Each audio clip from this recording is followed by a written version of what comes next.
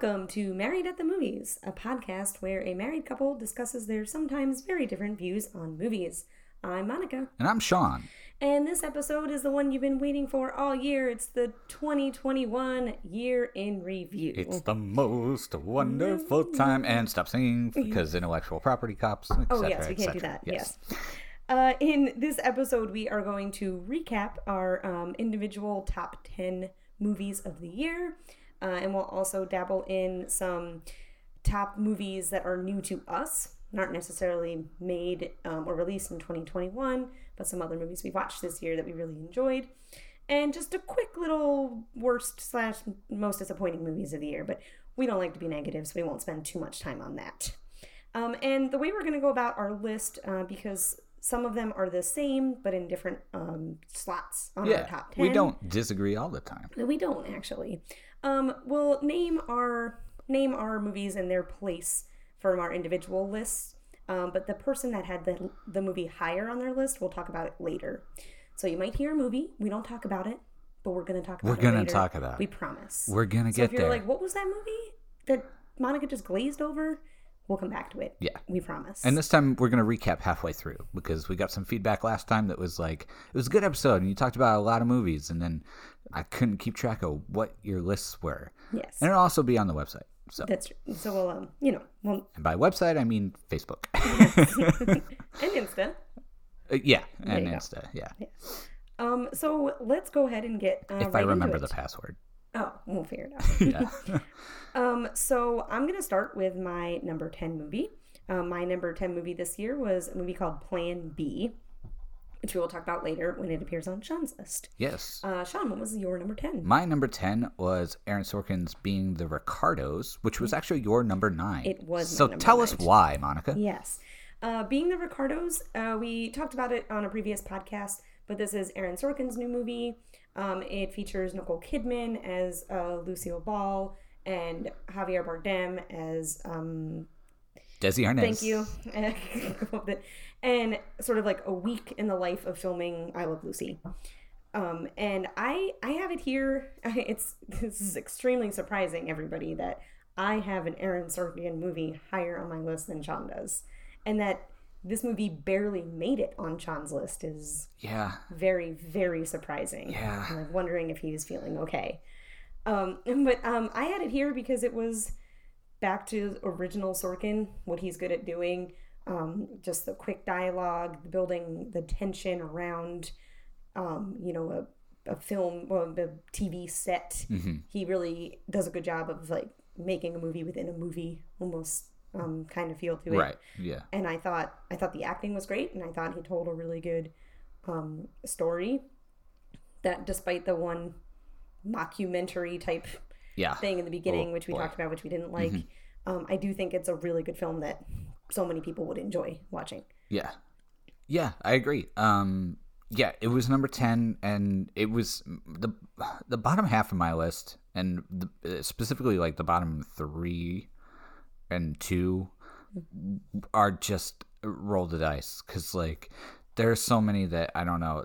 It was a bottleneck of like 6 movies for those final 2 spots. So ultimately I went, with Sorkin, the comfort food of my movie diet. But I think it was 10 because of the framing device with the documentary. It makes absolutely no sense and adds absolutely nothing to the story. And because ultimately there's not really any lines or specific scenes that like super stand out and stuck with me throughout. Like this was a recent Sorkin movie, so has that, there's usually something that's like, oh, that turn or that way he phrased that or anything that just kind of like stuck in my head and is something that I can hear over and over again. That's a good point. But yeah, ultimately a great film about I think intelligence of mass amounts of people and about the importance of the unimportant world that is Hollywood and how much weight we give them in influence and in culture and politics, especially during the studio system style, like the tail end Sure. of that style of a era. Sure. So yeah, great film. Sorkin, excellent performances. And the other thing, Javier Bardem does not look like Desi Arnaz, and just doesn't didn't feel like Desi to me. He was a great character. Because you grew up with Desi and Olive Lucy, right? Nick at Night was a thing. It was Dick Van Dyke, I Love Lucy, Mary Tyler Moore, Taxi. These are all fantastic shows that people should watch. Okay? Anyway, so what is the movie that inched out to being the Ricardos for you at your number 9? So my number 9 was In the Heights, which again is higher up on Monica's list. So we will discuss it in depth then. Moving on to our number 8 slot, I have Map of Tiny Perfect Things. A really, really cute teenage rom-com. I believe this was a Hulu film. Yes. I think so. Yes. Yeah. It's a time loopy time travel movie, which I'm not usually into, but it focuses on a teenage boy who is repeating the same day every day. And then slowly he discovers that there is another person who is also stuck in this time loop with him. And that's all I'll say about it, really. Yeah, that's all you need to know. Yes. And it's just a really cute, feel good, but not one of those, like, overly cheesy, unrealistic teenage, you know, like, oh my gosh, we're so in love and we're going to be together forever type of thing, that it's much more real, like, fling, not even fling, but it's just, it's more realistic to what the characters falling in love are as a teenager is like. kind of fully fleshed out, and, like, they behave as humans. Yes. It's not archetypes and this kind of Romeo Juliet style, like they find each other amongst this crazy circumstance or whatever. And so it's like Groundhog's Day meets like teenage rom-com, but better than Groundhog's Day and better than most like 90s teenage. Sure. Yeah, I can see that for sure.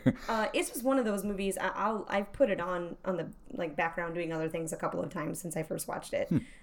Just really fun to watch, enjoy, and I think it's not, you know, the greatest written film ever. No. But if somebody's looking for a list of movies, hey, that I should watch, I mean, that's definitely one I'm going to put on the list. If you want a cute, not 100% predictable. Like, there's a couple of curveballs in there that are not so far like outside of the tone of the film. I think that they kind of do, you know, one hits harder than the other, from what I remember. But yeah, I think for the most part, it might end up where you kind of assume it will. Yeah, but like how they get there isn't exactly. Yeah, and not even to the extent. You know, it's maybe, not like an airport scene. You know, running on the plane, stop the plane type of thing. But even outside of like.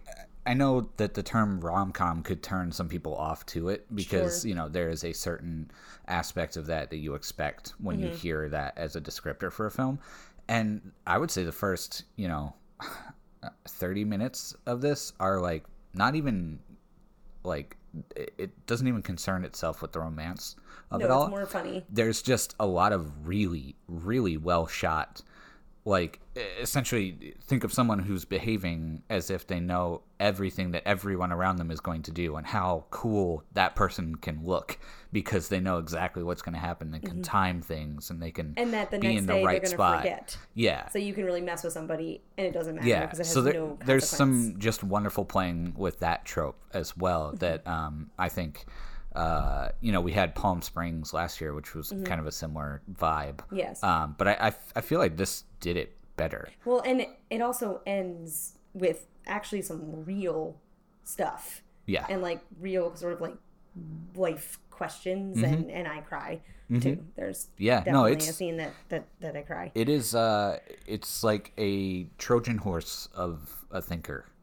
Because it's kind of wrapped in this package that you're not expecting it from. Absolutely. And it's it was definitely in contention for the bottom part of my list. So I'm glad it made it to yours so that we can discuss it for sure.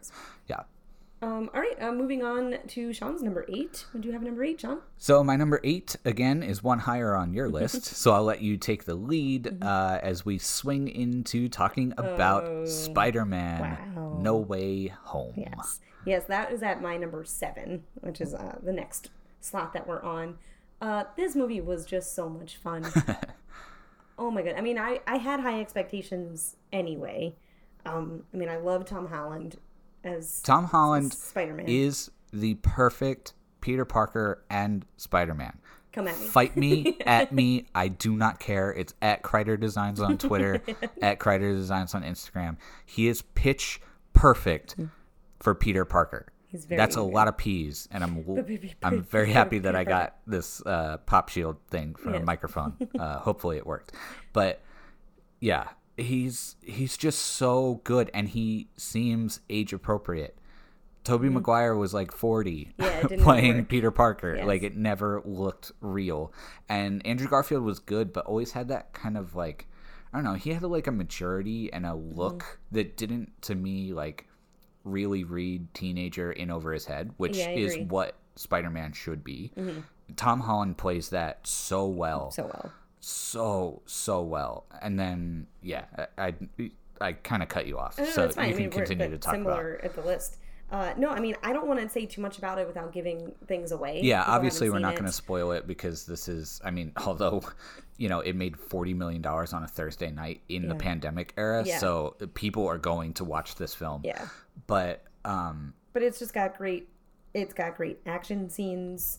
I mean, what they do with the flipping around and it's just so awesome. The theme is heart-wrenching, but really good. Yeah. Also. And it's hilarious. Again, can't really talk about that too specifically without giving things away. Yeah, there's so much more I want to say. I feel like we might devote part of a future episode to this film because there is a lot to talk about when you can discuss it openly and discuss all the, you know, the weird production nuances behind this and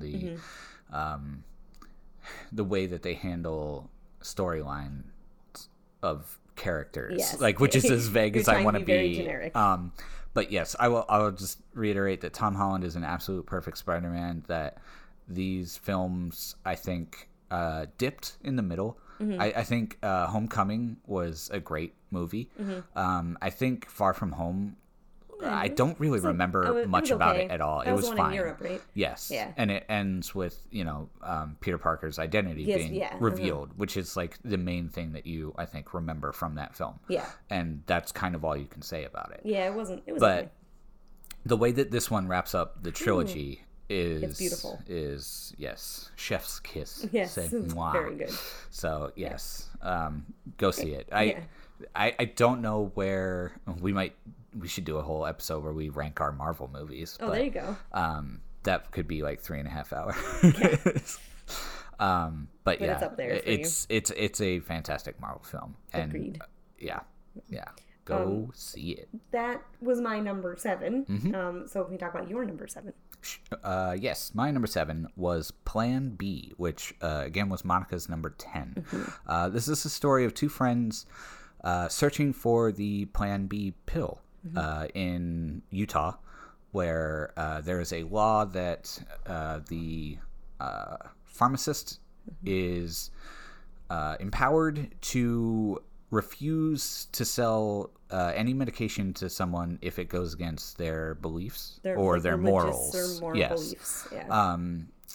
And it's I want to say it's like Booksmart meets Road Trip. Yeah, kind of. Meets I guess, though we've never seen them, Never, Rarely, Sometimes, Always, and Unpregnant.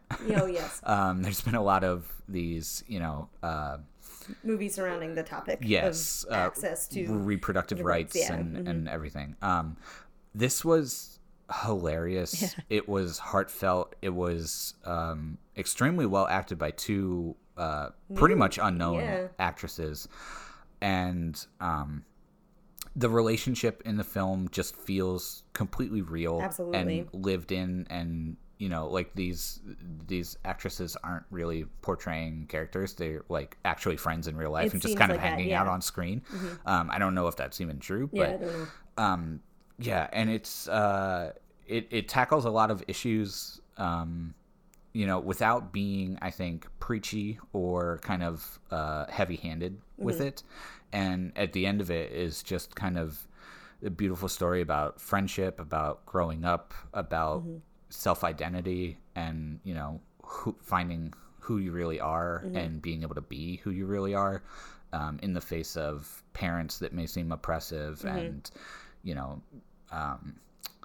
cultural stigmas and everything like that. Yeah, definitely hit on a lot of, and like gender stereotypes and or double standard. Yes. Really is more what it's about. Very much. But I think it was really about like two teenagers who like, you know, are trying to figure themselves out, but generally have like a good head on their shoulders and are dealing with something that they shouldn't have to deal with. Yeah. Like I feel like the writers and directors are saying like, why is this a thing?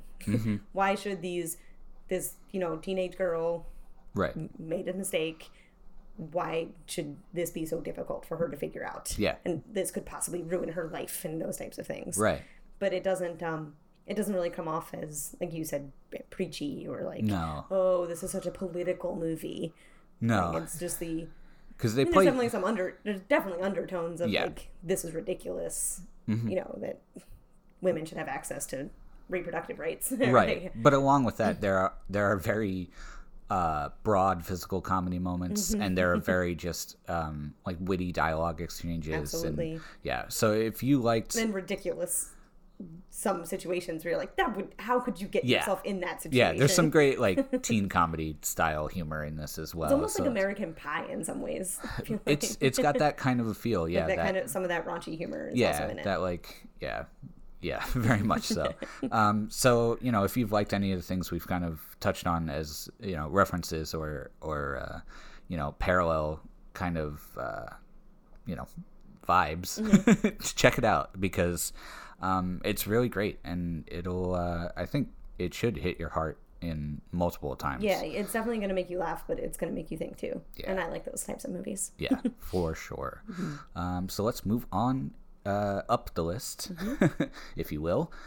So, Monica, what was your number 6? Number 6 was not on your list at all, which was very surprising. Yeah, I know. Sean doesn't have any animated movies on his list. Well, spoilers, Monica. Sorry. Wow. Sorry, he doesn't. My number 6 is Encanto, which we talked a lot about in a previous episode. Yes, but the one right before this. This is the animated film with lyrics and music written by Lin-Manuel Miranda. And it's about a girl who lives in a magical family, but she does not have magic. Right. She is unmagical in this magical family. And it focuses on her and her trying to find herself. And I just enjoyed this movie so much for many reasons. The songs are really great. Very Bangers. Fun to listen to. Lin-Manuel doing what he's great bangers? at. Bangers? Is that what you said? Yeah. No. They're bops. Oh, okay. Bangers. This movie slaps. I don't know. What do the kids say? What do the kids say these days? Those all are probably at least 6 months old by now. But, yeah, right? Yeah. And the story is just a really great theme, you know, about, you're unmagical because you don't have a special gift and what it means to find your gift and your talents and some like even deeper themes too about like expectations and the pressure of trying to be the best and to be magical and all of those things. And what is strength? Exactly. Really? Yeah. What does it mean to be strong? Yeah. That I like. Yeah. Sort of each character kind of carries their own like lesson or theme with it, which I really enjoyed. I feel like so many people could relate to different characters, and it was visually very diverse too. Yes. Which was nice to see. Yeah. And visually as well, the art direction is incredible. The colors are wonderful. The character design is great. The direction and the way that they depict action in multiple forms is excellent. Ultimately, I think... Yet it wasn't on your list. I think what kept it off my list, and this was one of the 6 films vying for the final 2 spots, what kept it off my list is that I think the strongest parts of this film are the musical sequences, and that things in between those feel slightly flat for me. There's a couple jokes here or there that are fun, and there's one, kind of heartfelt moment that I still feel is rushed. The climax of it just feels kind of rushed. Like they asked Lin-Manuel to write the music first, and then they were like, how can we make this story work around these songs? I mean, Yeah, that's kind of what you do in a musical, right? Or at least you Well, I plot think we like have a emotional storyline, yeah, points. But yeah, I think the quality of the musical numbers and those kind of like music videos to me is higher than the whole. Okay, I could see that point of view. Yeah. Still think it should be. Yeah, I know. It killed me to not have an animated one. Like, Yes. yeah. Oh, but that's okay. The next one on your list is fantastic. So, what is your number 6, Sean? Wow. I hope that nobody's phone shorted out because I was dripping with so much sarcasm that go put your phones in some rice. My number 6 film was Zola, which we have discussed on the podcast before. This film literally blew me away because I was like expecting just an interesting story of this crazy weekend told through a tweet storm. This is the film based on a dancer's 200 and some tweet thread about a weekend that she spent with a person named Zola. And it's incredibly done. The direction is... Sorry, did you say done or dumb? Done. Oh, okay. You didn't hate this film. It was dumb. It was fun. But I mean, I didn't know. You're right. I didn't hate it, but it was nowhere in consideration for my top 10 whatsoever. Anyway. Continue. It was directed like... It was so surprisingly kinetic and just kind of like incredibly high energy for what the story was, and the choices that the director made, and I should have written that down, but it's an A24 movie, so you know it's going to be a little weird, a little out there, and something that's not going to be seen by a whole lot of people. But yeah, ultimately I just feel like this is a kind of movie that I hadn't seen before. There was a lot in here that surprised me for the tone of it, for the subject matter, the just visual interest, and yeah, I thought it was incredibly well acted and like superbly directed. Like, I'm gonna look up who it was and then add them to my list of directors. Bravo? Yes. Okay. I'm not sure how to... Yeah. Yeah. So bravo to wow. them. Yeah. Wow. Yeah, I don't that one hurt me. Yeah. But yes, Zola was great. I thought it was excellent. Excellent. It was an experience. Yes. So that was both of our number 6 films. Mm-hmm. So let's just kind of run down the back half for people so that they can follow along. Sure. So what was your 6 through 10, Monica? 6 through 10. I'll start from 10. 10, Plan B. 9, Being the Ricardos. 8, Map of Tiny Perfect Things. 7, Spider-Man. 6, Encanto. Oh, that's where we're stopping. Yes. Yes. My number 10 was Being the Ricardos. Number 9, In the Heights. Number 8, Spider-Man No Way Home. Number 7, Plan B. And number 6, Zola. So this will bring us into the top 5 for each of us. What was that? That was a drum roll. Okay. Okay. Yeah. Sound like a cat with a hairball. Okay. Anyway, so Monica, why don't you kick us off with your number 5? Sure, because my number 5 was your number 9. Yep. I have In the Heights at number 5. Oh, look at that. Lin-Manuel back-to-back on my list. Wow. This is the film adaptation of Lin-Manuel Miranda's first Broadway musical. He won the Tony for that, and then later got the MacArthur Grant from that. Also, In the Heights takes place in the Heights. Washington. Yes, Washington Heights. And centers around like Puerto Rican culture at the time. In was this like what, the 80s? 90s? No, it's very late 90s, if not early 2000s. Oh, really? Yeah, they reference Big Pun and okay. Nas's Illmatic. Oh, okay. I think, yeah. Yeah, I mean, I want to say it's early 2000s. It doesn't necessarily matter the time period in it. It's more about the neighborhood. In the not too distant past, let's say. Yes. And it's just mostly like the musical, mostly singing, all the way through with some little bits of dialogue in between. But it's just so much fun. The way he can tell a story through music is just incredible.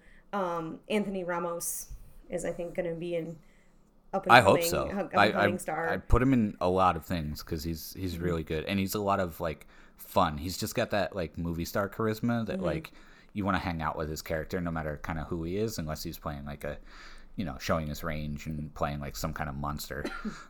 But yeah, put him in stuff. And Christopher Jackson.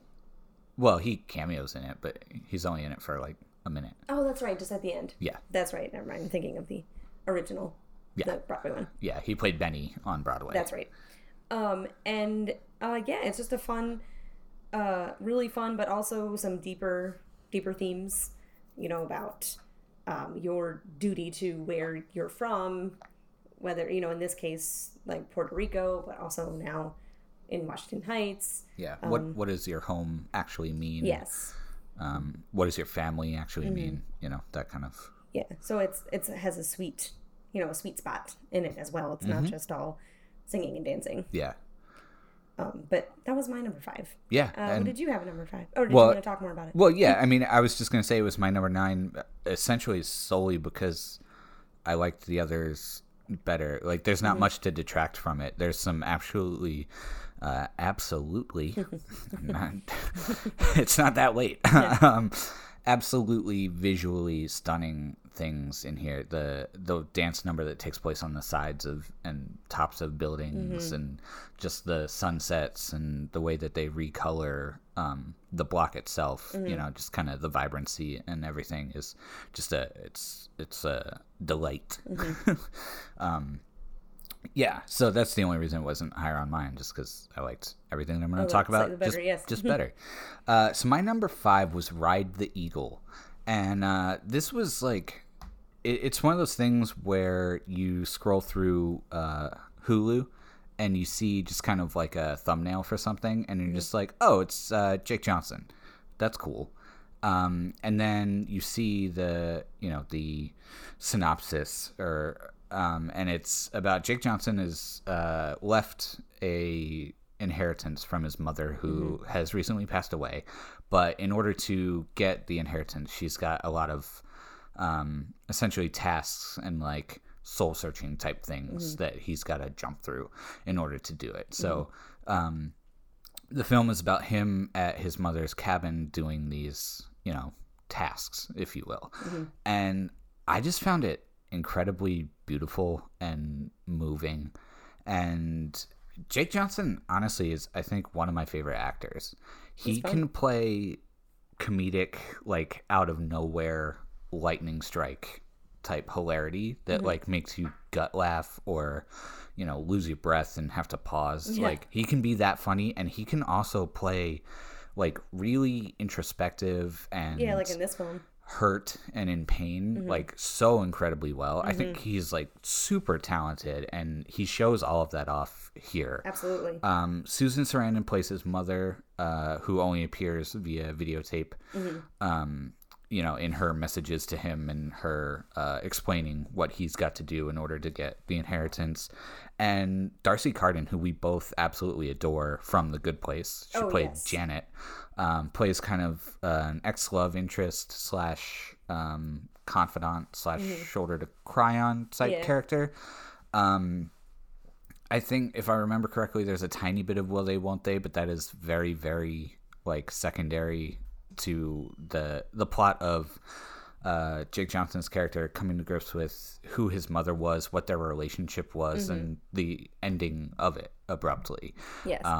And J.K. Simmons also makes an appearance, and he just makes every film better that there is, you know. So I just a small little movie that we stumbled upon on Hulu that just kind of blew my hair back and really was a beautiful look at grief. Yeah, and this was a movie that I had considered putting on my list. I think for me it was just one of those movies that, like, I enjoyed it while I was watching it, but at the end it wasn't a movie that I was like, other people need to see this. And sure, yeah. And we often talk about how we have different views on what makes something a great movie. Yeah. And for me, like, accessibility is one of them, and it's not really for you. Yeah. that like I'm like other people should watch and other people, you know, would enjoy this film and appreciate this film. Where, you know, I don't think it necessarily had that like everybody should watch this. Yeah, and thing. I don't think it needs it because this is my personal list of 10 films, you know, and that's the only difference. Yeah, Like, I just feel every film is going to hit somebody differently, Sure. you know, and so there are, you know, objective opinions of what can make a film great. But on subjective lists like this, I think objectively it's a very strong film. Oh, absolutely. And then subjectively, just this is why it's that high up on mine, you know. But yeah, I think that excellent films can be excellent for 20% of the population, you know, and they don't have to be mass appeal or giant things that everybody's going to get and you take your family to and etc. Yeah, it doesn't have to be family. I just like when your film is so niche to this like small group of people, then to me it's not a great film. Yeah, but I'm not even talking about family like in the sense of kids. I'm talking okay. like, you know, you get together with your sister and your mom Gotcha. on Christmas or whatever and you go take them both to the movies, you know. Probably not a good movie to watch on Christmas because it's kind of sad. But yeah. It's sad, but it's also... it's hopeful. It's optimistic and, you know, at the end of the day, it's kind of just a... I don't want to say like life goes on type, you know, message, but... like life moves on. But like, yeah, like how to move on. We'll get through it and, you know, these are, you know, ways that we kind of means to help us do that, you know? Agreed. So, yeah, I very much enjoyed it. And I have a feeling we're going to have very similar discussion on my number 4, but let's get to your number 4 first. Wait, what was your... Oh, yeah. Oh, boy. That's an... surprise. For me, number 4, surprisingly, because when I saw the preview for this film, I was like, oh boy, another movie that's partly in black and white, and Hollywood's gonna go crazy for it because it's Kenneth Branagh, and that movie is Belfast. But I was very pleasantly surprised with this movie. I thought it looked extremely depressing, which it is. Well, it's depressing. I'm going to take away the extremely. It takes place in Northern Ireland. In Belfast? Shut Kenneth Branagh. I just like that he loves setting up the movies that literally have their location in the title with where they take place. In the Heights doesn't indeed watch. There's lots of places that are called something Heights. So, shut. Anyway, Kenneth Branagh claims this is a like semi-autobiographical film about his childhood in Northern Ireland during the 1960s. During the Troubles. Yes, the Troubles of, you know, Protestants and Catholics in that. But it was done so well in that it really follows, like, both literally and, like, the way it's directed, like, these low shots of, like, feet often, and from the point of view of this little boy, who's probably, like, 8, 9? Maybe 10. I'm so bad at judging ages. Maybe like 10. He's in like primary school, Yeah, so it's like 9 or 10, I would say like 8, 9, somewhere in there. And first of all, that kid is fantastic in it. Amazing performance. So absolutely one of the greatest child performances like that I've ever seen. And what I really enjoyed about this film is that it managed to take a sad time period, but still in the end make it hopeful. So it kind of showed the evils of people, you know, and sort of the irony of fighting over religion, you know, like, is this what your gods really want you to do, to fight, you know, and hate each other? But then also just seeing the human element of it and through the innocent eyes, like, it sounds like a strange comparison, but like in ways it reminded me of To Kill a Mockingbird. Oh, okay. I have a stranger one. Oh. Because in ways it reminded me of A Christmas Story. Oh, okay. Kind of see that too.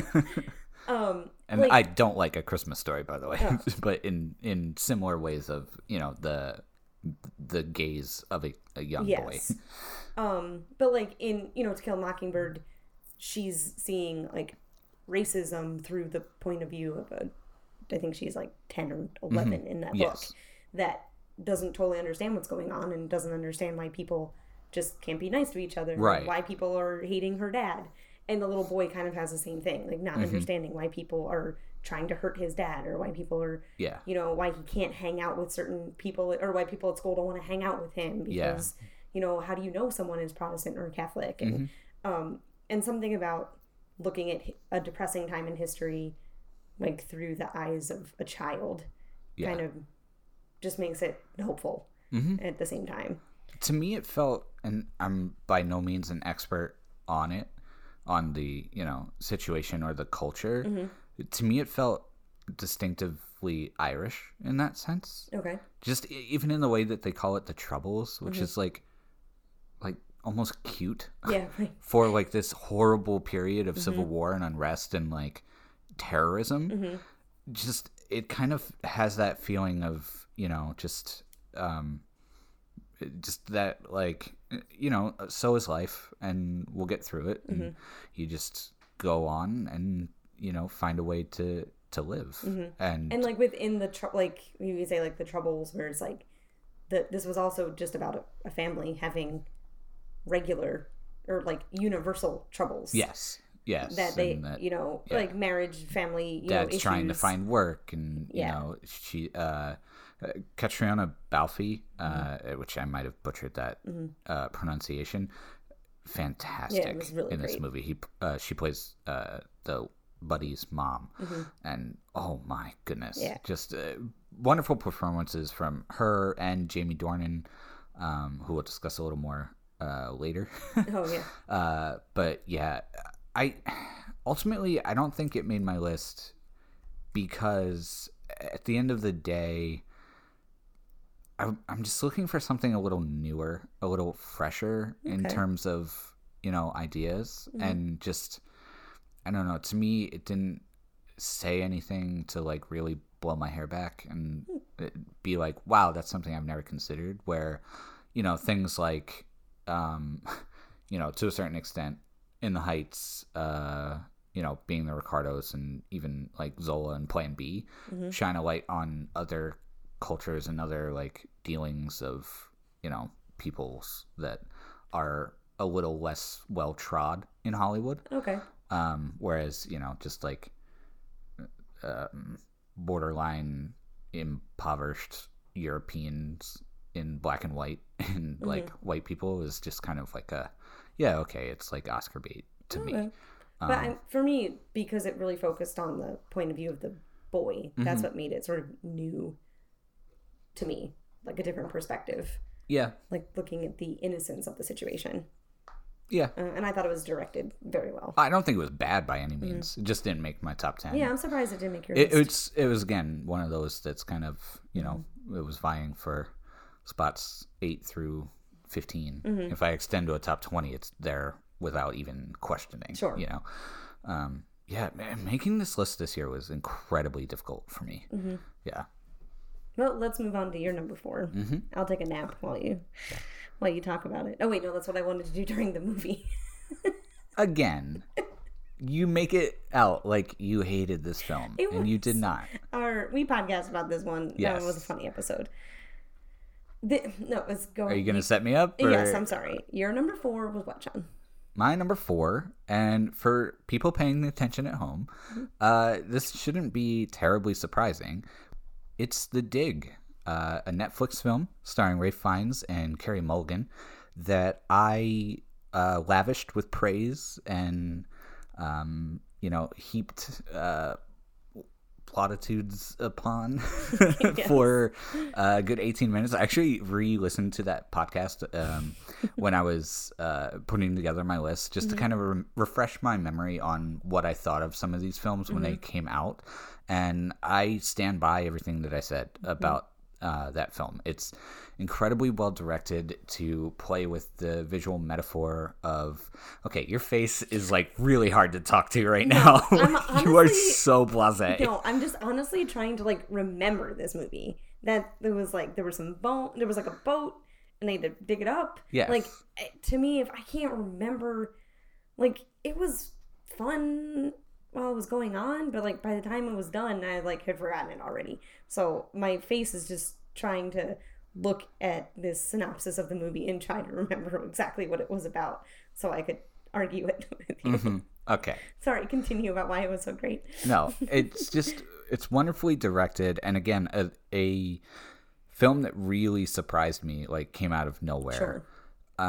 About time and about how we leave legacies to those ahead of us, and by uncovering those legacies, what does it mean for our futures and our presents, and what burying is. That's like a theme. What gets buried and what gets uncovered. There's just so many wonderful like textual metaphors and layers to this film that it really was just one of my favorites. And this again is definitely not a not for everybody movie. This is a very particular person and possibly even a very particular mood. If I had tried to watch it because I had heard other people talk about it toward this week, like I have with a bunch of movies, maybe doesn't hit me the same way. But that night, whenever we watched it, I just found it to be incredibly moving and really just kind of an awesome look at so many different views of culture and art and the way man looks upon itself. Yeah, and those themes were there. No, I did not hate this movie. It's just we like tell that to your face. It was just you like loved it. Yes. And I was like, it was good, but for me, not very memorable. Yes. And I do remember the one thing that I really didn't like about it. The one secondary storyline. Yeah. I really hated. That like if that weren't in it, I probably would have liked it a whole lot more. Yeah. That it was just a little too much of an obvious like foil to what was happening. Yeah. That I didn't. That's what I didn't particularly enjoy. It felt really long too. That it was like super slow for me. Yeah, it's definitely slow. To me, it never felt long though, because I was very interested in the themes that it kept examining and poking at. Yeah. But it wasn't awful. We just no really disagree on how good it was. And if you want to hear more of my ramblings and Monica's anger at my let's say textual prowess. Yes. That's right. I remember being like, if you have to think that hard, then it's not. Yeah. Yeah. You were mad at me because I was pointing things out, and you said that the director definitely didn't intend them. Yes, I agree. So go back and listen to episode 19 where we discussed that, and another pretty cool movie called The Black Box that we watched earlier this year. So we can move on so that Monica, comes back awake. Okay. I'm okay. So go ahead and talk on your number 3. Yes. Top 3. The third movie for me does not appear on Sean's list at all. So we're probably going to argue a little bit on this one. And that is Don't Look Up. And this was a Netflix film about starring Leonardo DiCaprio, Jennifer Lawrence, Jonah Hill, Meryl Streep, a little cameo by Timothée Chalamet as well. And it is a satirical look at a comet heading straight towards Earth, and for certainty is going to hit Earth, and science versus politics is really what this is about. And it doesn't try to hide the fact that it is a scathing indictment of a previous administration. Yes. Okay. But I even think it's beyond Trump though too. Sure, because global warming has been a thing for many years. No, that's true. So I don't necessarily I think the post-truth era is definitely in there, but I do think it's like any politician has and the has nepotism chosen to ignore, and there's a lot that's there. But yes, I will agree that it's not solely, skewered to. They're not trying to be like Trump ignored global warming. Yeah, no. Like they're not saying that. Literally everybody does. Yeah, they're saying politicians, because it's not convenient for them, are, ignoring the inevitability of global warming and climate change. But it is, I just loved it on so many levels. It was so funny, but like sad funny at the same time, because you're like, oh my God, this is exactly what's happening. This is supposed to be satirical, but it's kind of not. This is kind of exactly what's happening.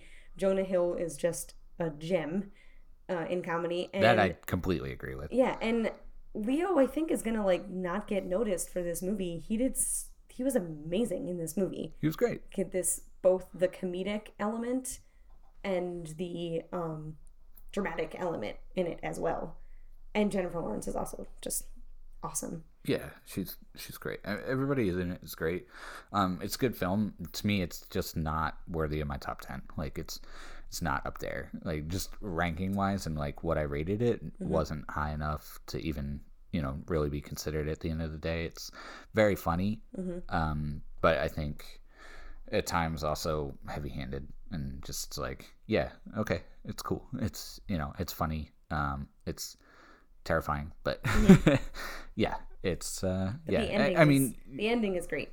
Yeah, we talked about it in our last episode, so go back and listen to that if you want to hear more of our thoughts on that. But I think we can move on. Yes. We should look up the list. Oh wow! Yeah, you're just full of them now. Yeah, I've always has. Yeah, that's my secret, Monica. I'm always full. Well, yeah, because this next one is your number 3 and my number 2. Yes. So why don't we just go ahead and talk about it now? Yep. What film is that, John? That film is Barb and Star Go to Vista Del Mar. Barb. Monica, where does this take place? It takes place in Northern Ireland. Anyway, we tackled this film earlier in the year too in one of our previous episodes, and this is episode 24, Grab Bag, if you're looking back through your podcast feeds. This film is one of the funniest movies I've seen in decades. Yes. From the start to the end, there are very, very few moments without jokes. That isn't to say all of them land. No. There's a little bit of something for everybody in all of the senses of humor. But my goodness, this film is hysterical. Just the chemistry between the two of them is just so fun. I mean, like, and their character. I truly believe like Barb and Star are like real people. Like, yes. It doesn't even feel like they're acting. Yeah. It feels like they followed 2 retired women around and they just like captured it. Yeah. It's an incredibly silly movie. Not everybody is going to love the type of comedy that it is. Because a film like this is never going to get any sort of Oscar attention. Yeah, and it's so funny and so good. Yeah, it really is. And I mean, it doesn't tackle any themes like, the legacy of man or, any kind of cultural stigmas, or it doesn't challenge any perceptions of anything. It is just a fantastic time with a movie, and sometimes that done to the level of this film is enough to be one of the best movies of the year. Well, and I feel like it actually did have some nice themes about like friendship and being good to yourself. Mm-hmm. And like, giving yourself credit. Sure. Like that there were actually some. Yeah. It wasn't quite like Dumb and Dumber where there's like really no themes to go on whatsoever. This is true. You know what I mean? Like it was actually still pretty, like, as a storyline. Yeah, like, still well there is an emotional, like, there's a heart to this film, for sure. Like what's the female version of a bromance? Probably just female friendship, because I don't know. Women are comfortable enough to say that and don't have to invent a word. Yep, you're right. Also, point. There's just no nice rhyme that goes. Because, like, their friendship is just so cute. Romance? Yeah, I don't know. Yeah, there's no romance. Yeah. No, it is. It's it's in the pantheon of female friendship films, and Jamie Dornan just blows the doors down with his incredible performance. So funny. There are a couple musical numbers, of which his is, I think, the high watermark. Oh my god, it's so good, so funny. The last image of the film is just, well, I don't know if it's necessarily the final image, but like the final like big scene of the movie is just so perfect and stupid and awesome all at the same time. Yes. Like, you need to watch this movie if you have not. This to me is like better than Bridesmaids, better than Anchorman, I would say. I agree. It's on that elite level of comedy, and it's really a shame that it came out during the pandemic era, because I don't comedies don't typically do that great at the box office, but I feel like more people would know about this film at least if there was and it would have a bigger campaign. And it would have been a fun experience in a theater with other people laughing. Yes, the communal aspect of everybody laughing at the same time. Yes. Or being like one or two of the only people to get the Joke, like yes. 13th joke in 2 minutes of dialogue. Go seek it out. I think this is one of the 3 films that we actually paid premium VOD price to pay, and I would say it was the only one that was worth every penny. Agreed. And now for something completely different. Yeah, I'll say. Sean's number 1 and 2 are both films that I did not see this year. Yes, so I'm going to ramble again. So this is great podcasting. That's okay. You don't have to ramble. My number 2 was Dune. And going into this film, I didn't really know anything about Dune. When I started to watch Twin Peaks and when I finished the original series of that, I kind of dove into the rest of David Lynch's oeuvre. So when I put on Dune, his version of Dune from the 80s, and got maybe 5 minutes into it when I realized I was way too tired to watch anything by David Lynch. So I went in completely cold to the Dune universe and the mythology and everything. I had no idea what it was. I knew it was epic space. And my God, epic space is what you got. I don't think it's hyperbole for me to say that this is the new franchise that I look forward to the most. At least in the sci-fi realm. Marvel films are always going to like pull me in. Star Wars. No, that's Marvel. I'm saying like Dune now, I'm like more excited for Dune than the exploration Star Wars? of anything out there right now. So like Book of Boba Fett and like Mandalorian and anything like that, I'm more excited for Dune 2 than I am for those. Aaron Sorkin barely making your list and saying you're more excited for some new sci-fi than you are Star Wars stuff? This is until they show me that Star Wars can reach new territories and like dispense with all of the old characters and move on to something new. This to me is new. Okay. And this to me is something that's incredibly exciting and multitudes of untapped narrative and story. You do you, Sean. That is to say that I won't be reading the books probably to have the movie experiences be like the way that I connect to this franchise. Okay. Essentially because they're very long books and they're very big. But anyway, just to talk about the film, it's Timothée Chalamet, who's having a hell of a year. Yeah. Almost made my list twice because The French Dispatch was actually a film that I flirted with as well. He gives the first performance of his that I actually really could like connect to. Yes, of course he was great in Call Me by Your Name, but I had a lot of issues with that film. He's great in this as kind of a prince, kind of learning about the world and being thrust into it, too soon and whatnot. But yeah, the characters, the settings, the direction, the art direction, just all absolutely floored me. I saw it in IMAX, and I think that's the only way I'm going to see these movies because the vistas and the visuals on that scale were just amazing. This was a 3-hour film, I think, 3 hours and change. Ooh, that's why I didn't want to go see it. And I would have sat through another 2 hours of this world. I just absolutely love Denis Villeneuve's visual realization of this story, and I can't wait to see the second half of it. This is the first half of the first book of the series, and there are multiples, and they really gave it the time to breathe and build like every character and city and really there are some people that have read the books that told me that a couple of characters get really short shrifted.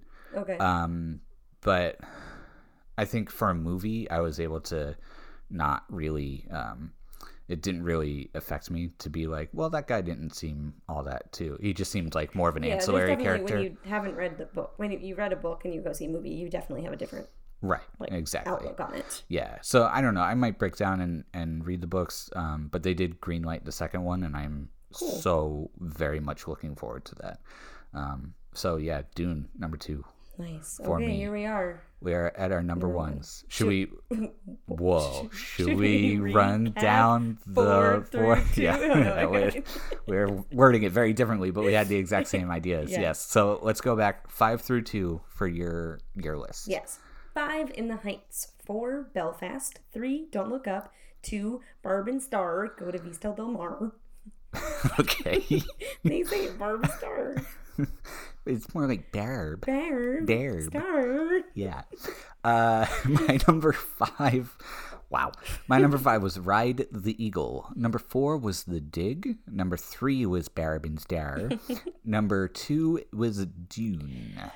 And our number ones. Yes. So, Monica, before we discuss your number 1, we have to take a bit of a timeout from the discussion of our favorite films to have another discussion, which is why your, and honestly probably my favorite piece of media from this year. My number 1 is actually 2 movies. It's not being included in these lists, technically, because we don't, well, at least I very strongly do not consider it a film. It's just, I mean, it's it's on its own.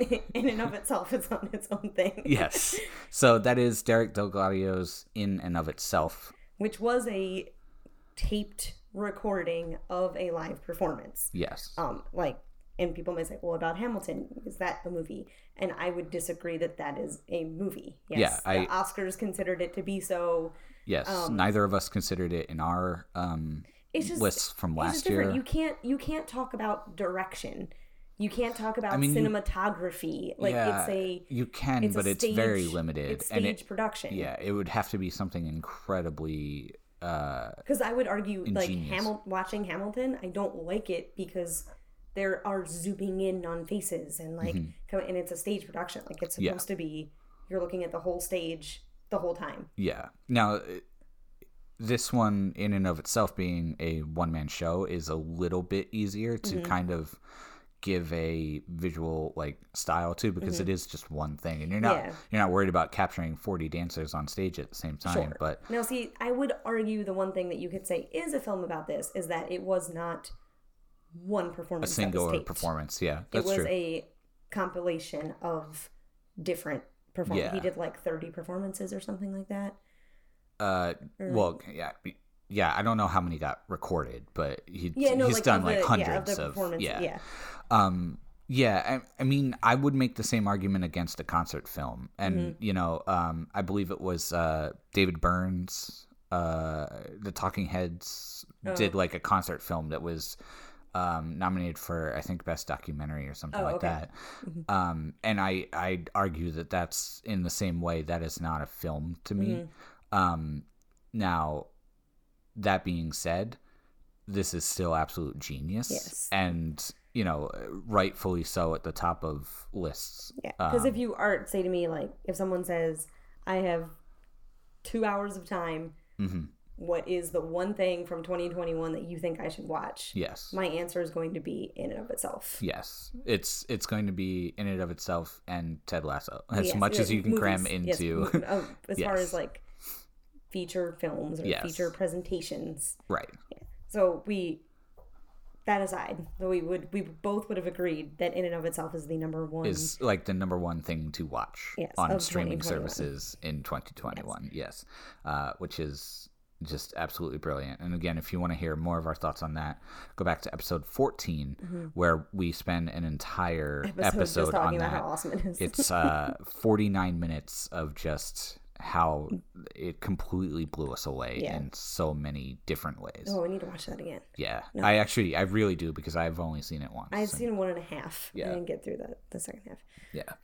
So, okay, so Monica, what is... Being said, yes. Now, back to the list. What is your number one? Number one movie on my list is so crazy that it's not anywhere on your list. And that is Coda. And this was a movie. It was on Apple TV, but was also in theaters. They did a theatrical release because you have to in order to be considered, for awards. And I didn't realize as I was like learning more about it for this episode, it's actually based on an Australian film that seems to be more of a comedy. It's like La Famille Belair. Okay. Either way, they're both about a teenage girl who is the only hearing member of her family. Her parents and her brother are both deaf. Yes. We should mention that CODA is actually an acronym, stands for Child of Deaf Adults. Yes. But then also has a really cool double meaning for coda in music, which is pretty awesome. And she is a phenomenal singer, and she wants to pursue music as her career. You know, that it's unfortunate that her family cannot hear what she's good at. And it's really about her family relying on her like so much as a crutch to communicate, because she can both hear and, you know, speak sign language to them. So she's trying to decide, you know, I want to go off and go to college, but my family needs me. Right. Yeah, it's being pulled in two different worlds, which, you know, she is the only person that can walk between them for her family, but at the same time, she's the only person that has to live in both. Yes. You know, is kind of, in some sense, kind of trapped in both, like half in each, and, you know, can't ever like fully be immersed in one or the other. Yeah. And Marlee Matlin is the mother in the film. And she is, you know, pretty big on inclusion in movies and actually using deaf actors when you're portraying somebody as being deaf. And that's which is important. Yeah, absolutely. So I know that's a thing that, you know, she really tries to, what's the word? Make happen. Yeah, she's a champion. There you go, champion. Thank you. That's the word I was looking for. Yes. Yeah, absolutely. But that's the movie sort of in a nutshell. I haven't shed so many tears during a movie in a long time as I did this one. Though I can't even think of Inside Out. Yeah, this is the This is the most I cried at a movie since Inside Out. Not more than, but since. It was just, I mean, on just so many ways, just feeling I could feel the pain of this girl, like trying to figure out, even though I can't relate to it. Like, I don't know what it's like to live in a world divided so clearly, like that. But I could see both points of view. I could feel her pain, and then also just seeing how the family struggles. There's some things too that I didn't even think about that would be hard for someone who's deaf. You know, like, I guess I take for granted how much I use my hearing. Yeah, your privilege. Yeah. So there were some points in this movie that I was like stupidly like, oh yeah, that would be hard to do for someone that can't hear. You know, and in a way it kind of made me more sympathetic and just kind of something to keep in the back of my head. I'm like, you want to try to include people in things like, well, what if somebody can't hear? Like, what can you do for them? That I thought it just kind of made me like not a better person, but like just gave me more empathy. Yes. For others, which I appreciated as well. But it was just so well written, and there's just one scene that's so beautiful. I just get teary-eyed thinking about it. It's just, and it's not even, I wasn't crying even out of sadness. Like, no, there aren't really like sad things that happen. It's just the struggles of what, I mean, it's like nobody dies or like, like something like, oh my God, this is so sad. It's like, it's sad to this specific situation. You know? That, I just thought it was beautiful. It's a very, very good film. So why was it nowhere on your consideration? That's what I'm curious about. I, much like you, had, very similar reactions when we saw it in the theater. I cried a bunch too. It is very, very well done. And for all the reasons you said, the representation, the, cultural empathy that it brings and everything is wonderful. And then I listened to a couple of podcasts that talked about it, and they brought up some very, I think, valid criticisms. And I'm not going to, steal exactly what they say, but, if you want to look out the Filmcast review of Coda, it's partially mentioned in one of their episodes from earlier this year.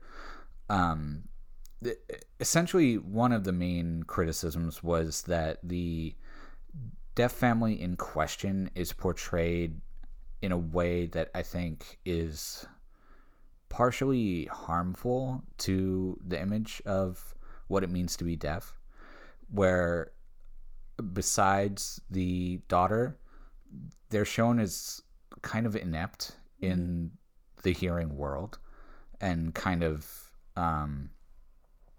purposefully cordoned off from them, which I think is kind of a weird, looking back at it, it is kind of weird that they would portray that. That's the point of the movie. Right, but the point is that they're not trying to fend for themselves. So they can separate themselves because she is helping them along the way. I don't think they were like, oh, let's make this family helpless. They are choosing to be helpless because they're just like, oh, we'll just get her to do it. We'll just get her to do it. Right, but... And it's through the movie that they step out of that box and realize, oh, maybe we are putting too much pressure on her. But the family also had to exist for, the parents are probably, in the mid-40s? Mm-hmm. So they existed for 40 years in the world without their hearing daughter.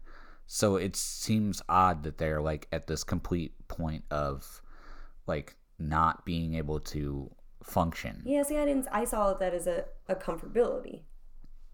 Oh, now she's here. But then it wouldn't be a big deal if she left, because it'd be okay, we just go back to, the 30 years that we lived before we had a daughter. Yeah, but they weren't trying to run their own business then.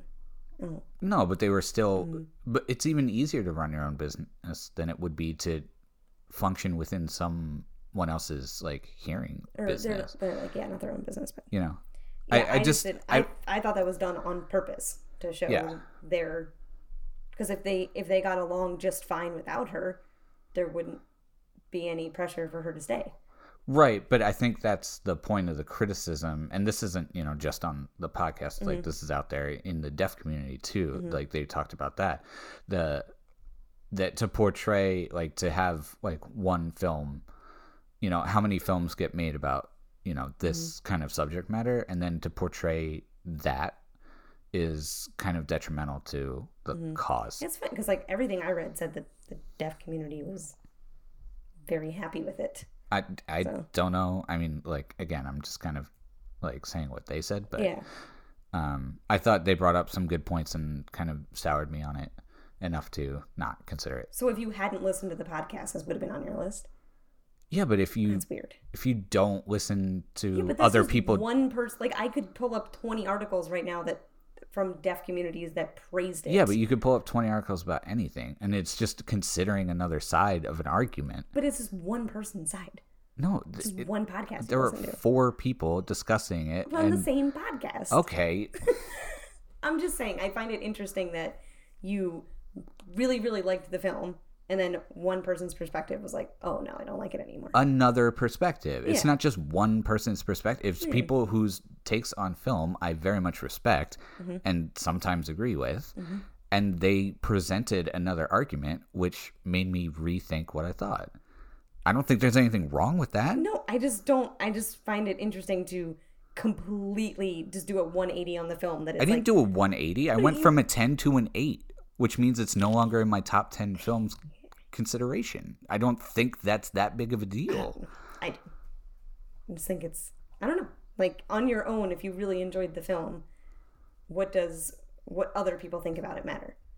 It's not what other people think about it. It's the context that the film could be seen in. Okay. I just disagree with you. If take it to a different, a culture thing, mm-hmm.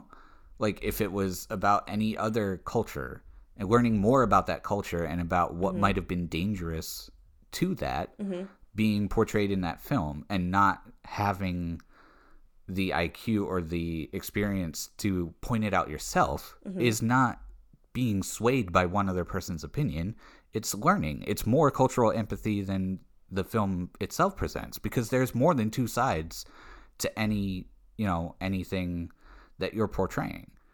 So as much as representation can help, it can also be hurtful when you get so little out there, and then there's, things that are, disagreed upon,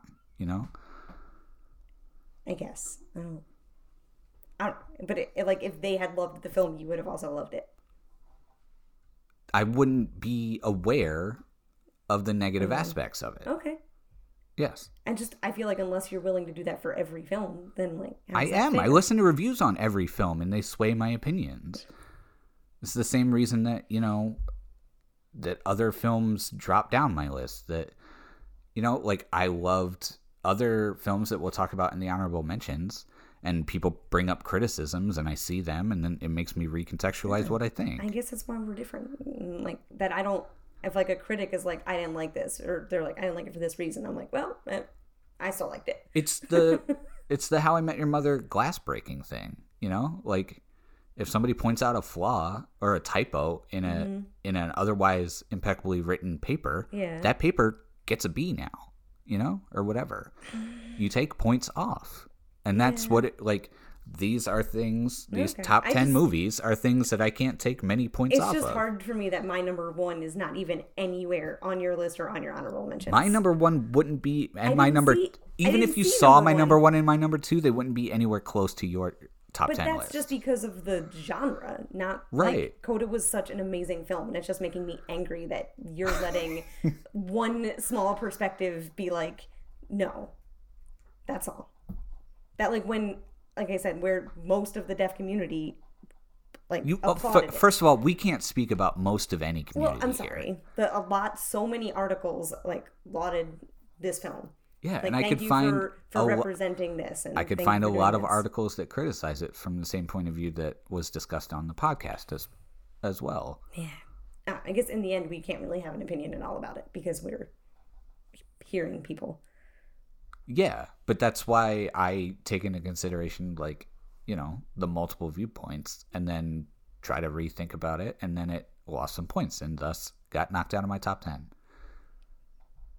Okay, we're not going to see eye to eye on this one, so we should just move on. Oh, great. Now I'm talk 2 minutes about a movie you never saw and that I've already discussed on a podcast, and that's my number one film of the year, and that is The Green Knight, because it is excellent on every level, and Monica would hate it. No, I really don't think I would. I don't think you would like it. Okay, I don't think I would hate it, though.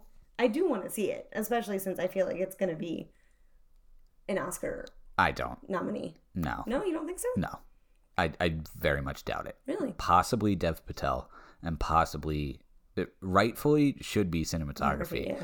But other than that, no, I doubt very much that this gets any Oscar nominations. Really? A24 has 8 total Oscar nominations in the past 5 years, which is A24 absolutely is so good. criminal, because they just churn out amazing and thoughtful films. But anyway, now that I gotta take a walk or something because you got me all heated, and now I can't praise The Green Knight like I should. I'm sorry. You can go talk about Green Knight. Go right ahead. What's so great about it that it's at your number one? It is, first of all, visually arresting. It is the best looking film that I saw all year, and probably, in the last couple of years. Just absolute gorgeous visuals, luscious forests, awesome castle interiors lit by candlelight, amazing nighttime fog, fantastical, magic realism type elements. Everything, on screen just looks absolutely gorgeous. Okay. And then there is the, chivalric code of it all. Mm-hmm. The examination of what I think is toxic masculinity masked as, this code of honor. Okay. And what does it really mean to be honorable, and what does it mean to prove yourself as someone who means something in these times. So, without getting too much into the plot, Gawain makes a choice in the first 10 minutes that is driven by his want to be somebody, to be a knight, to be, at the round table at the hand of King Arthur, and etc. And Arthur kind of even tells him before he makes that choice, like, do you know what you're doing? Like, you have to think about what you're doing and not just, make blind choices and etc. And then it's about him dealing with that and the journey that he goes on to learn, a lesson or to not.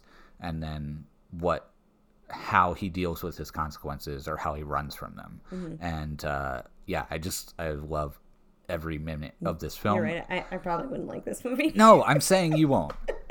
And that sounds really boring. yeah. So, is there at least any sword fighting? Huh? Is there any sword fighting? There's no sword fighting. There's a night movie Not with really. no sword fighting? No, because it's not about.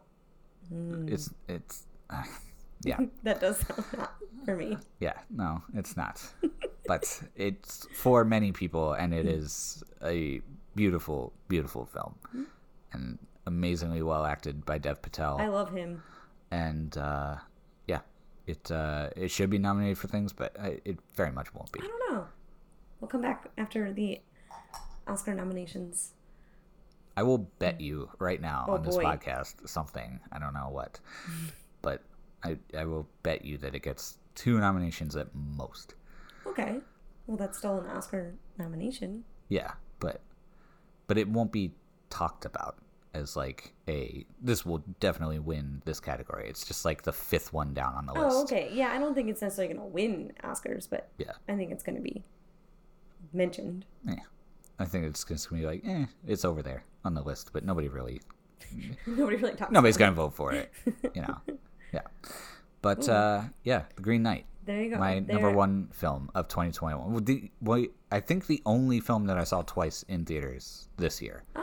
And not necessarily the only one I would consider. I would go see Spider-Man again, but for different reasons. It was like, as soon as I got out, it was like, there was a feeling in my chest, nice. That I got With Midsummer, kind of the same kind of feeling, like, whoa, that was powerful, and it was like, I need to see it again. And then I tested positive for COVID, and then 4 weeks later, I finally got to see it again.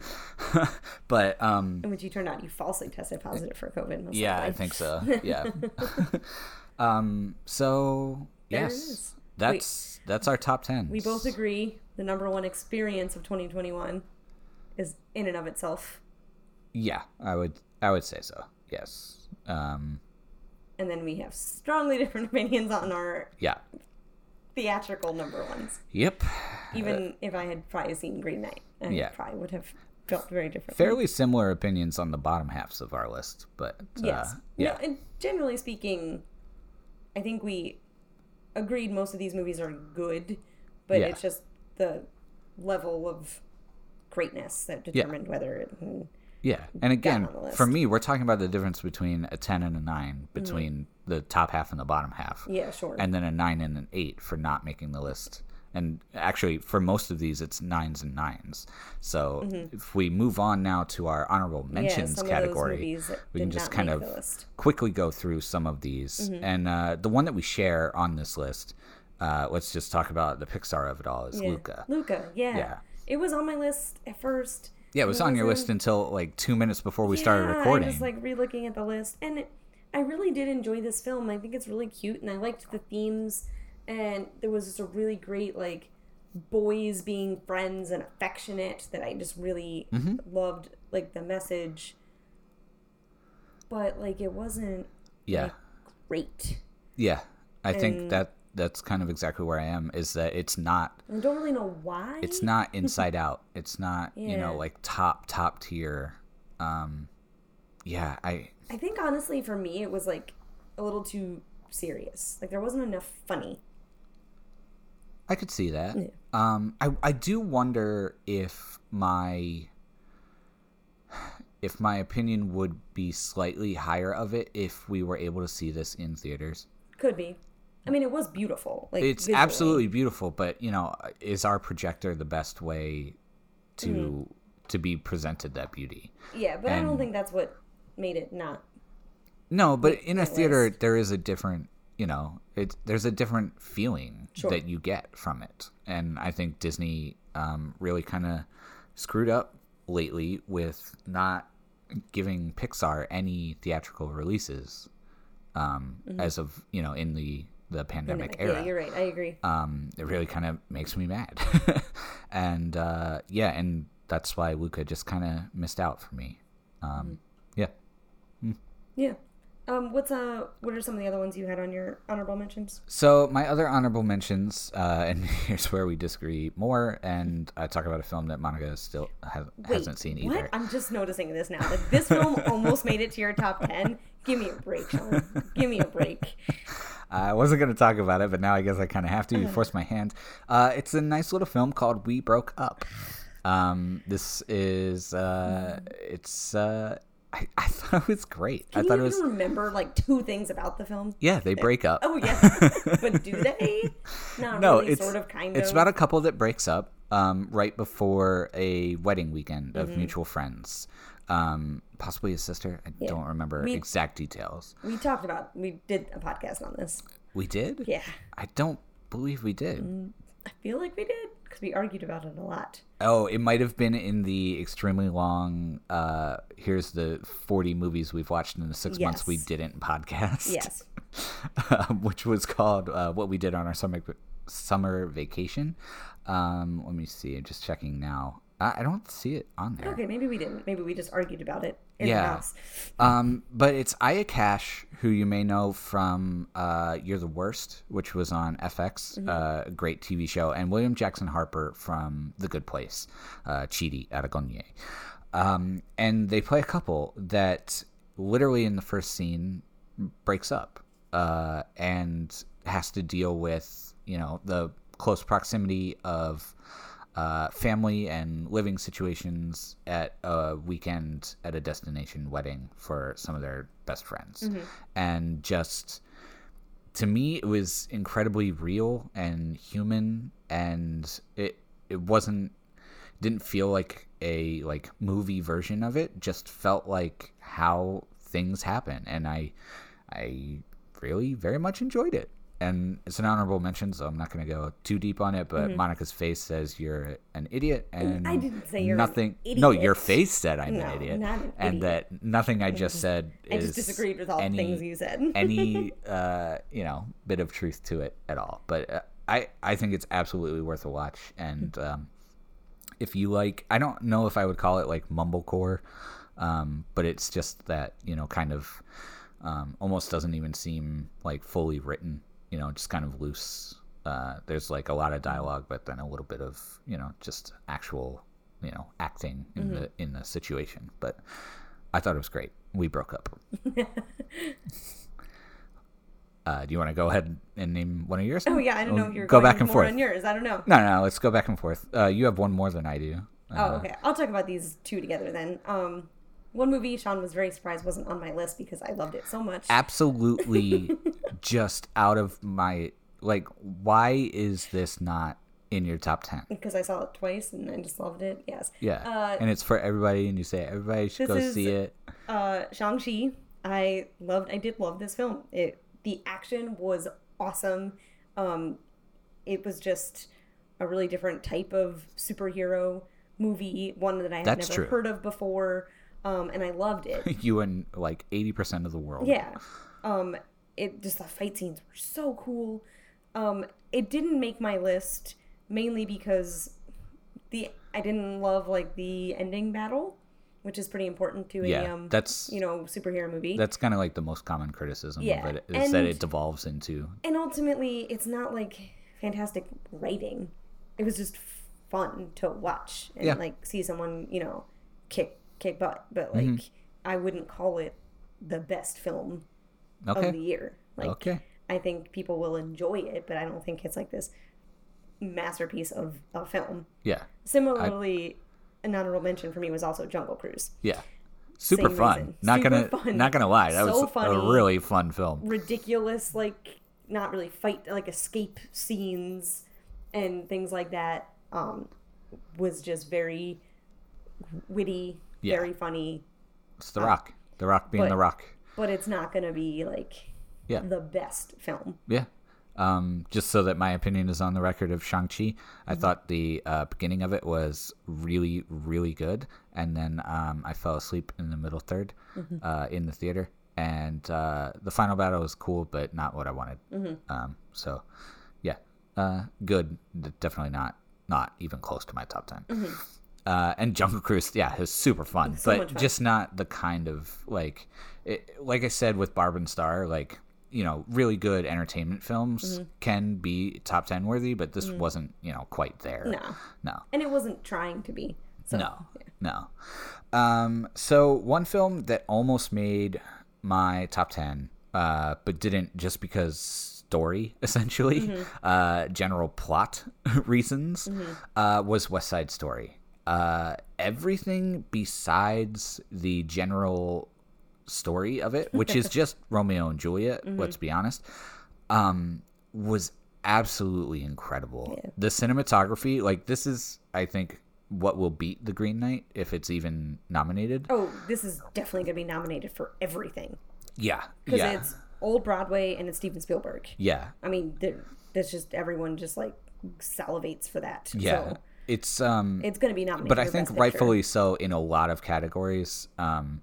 Definitely not writing. Definitely not writing or Best Picture. No. But it will probably be nominated for that. Direction, definitely. Direction was absolutely stellar. Like, Spielberg just knows how to shoot a movie, and whether it's action, like big things blowing up, whether it's small, you know, like E.T. style things, he just knows where to put the camera to really milk everything out of the scene. And it's colored in a very awesome style where it kind of looks retro, like it's almost technicolored, like it was shot in black and white and then colored, you know, by a group. I loved everything, the singing, the dancing, the performances, everything, but just the dumb story is my so gosh. good. I was just really hoping they were going to update it a little bit more. No, they really, It's just like, they don't. I'll die for you. Oh, it's okay. You killed my brother. I still love you. Like, give me a break. Yeah. They're like 18. They just met, just glanced at each other, and now they're in love, undying, want to run away together. Like, give me a break. Yeah, Like, I think that was Hollywood ridiculous. is way over that. Yeah. And then there's the kind of weird kind of representation with it too, and like stereotyping that thankfully this version I think removed a lot of, and definitely actually cast Latinx actors and actresses, so that's a step forward. Better things there in that regard. Yeah. But like I cry at everything, and I did not even come close to shed a tear. Because I cannot really. I can't get behind the You fact that danced they love for each 2 other. minutes and kissed once behind Like, some I'm bleachers. like, get over it. You're young. There's plenty of other people. Yeah, Like, I can't. that didn't kill your brother. So I couldn't emotionally connect. So I'm like, no. But everything else is gorgeous. yes. And Ariana DeBose is awesome. Oh, she is stellar. She is just a star. So another musical that almost made your list. Oh, it was Tick Tick Boom. Mm-hmm.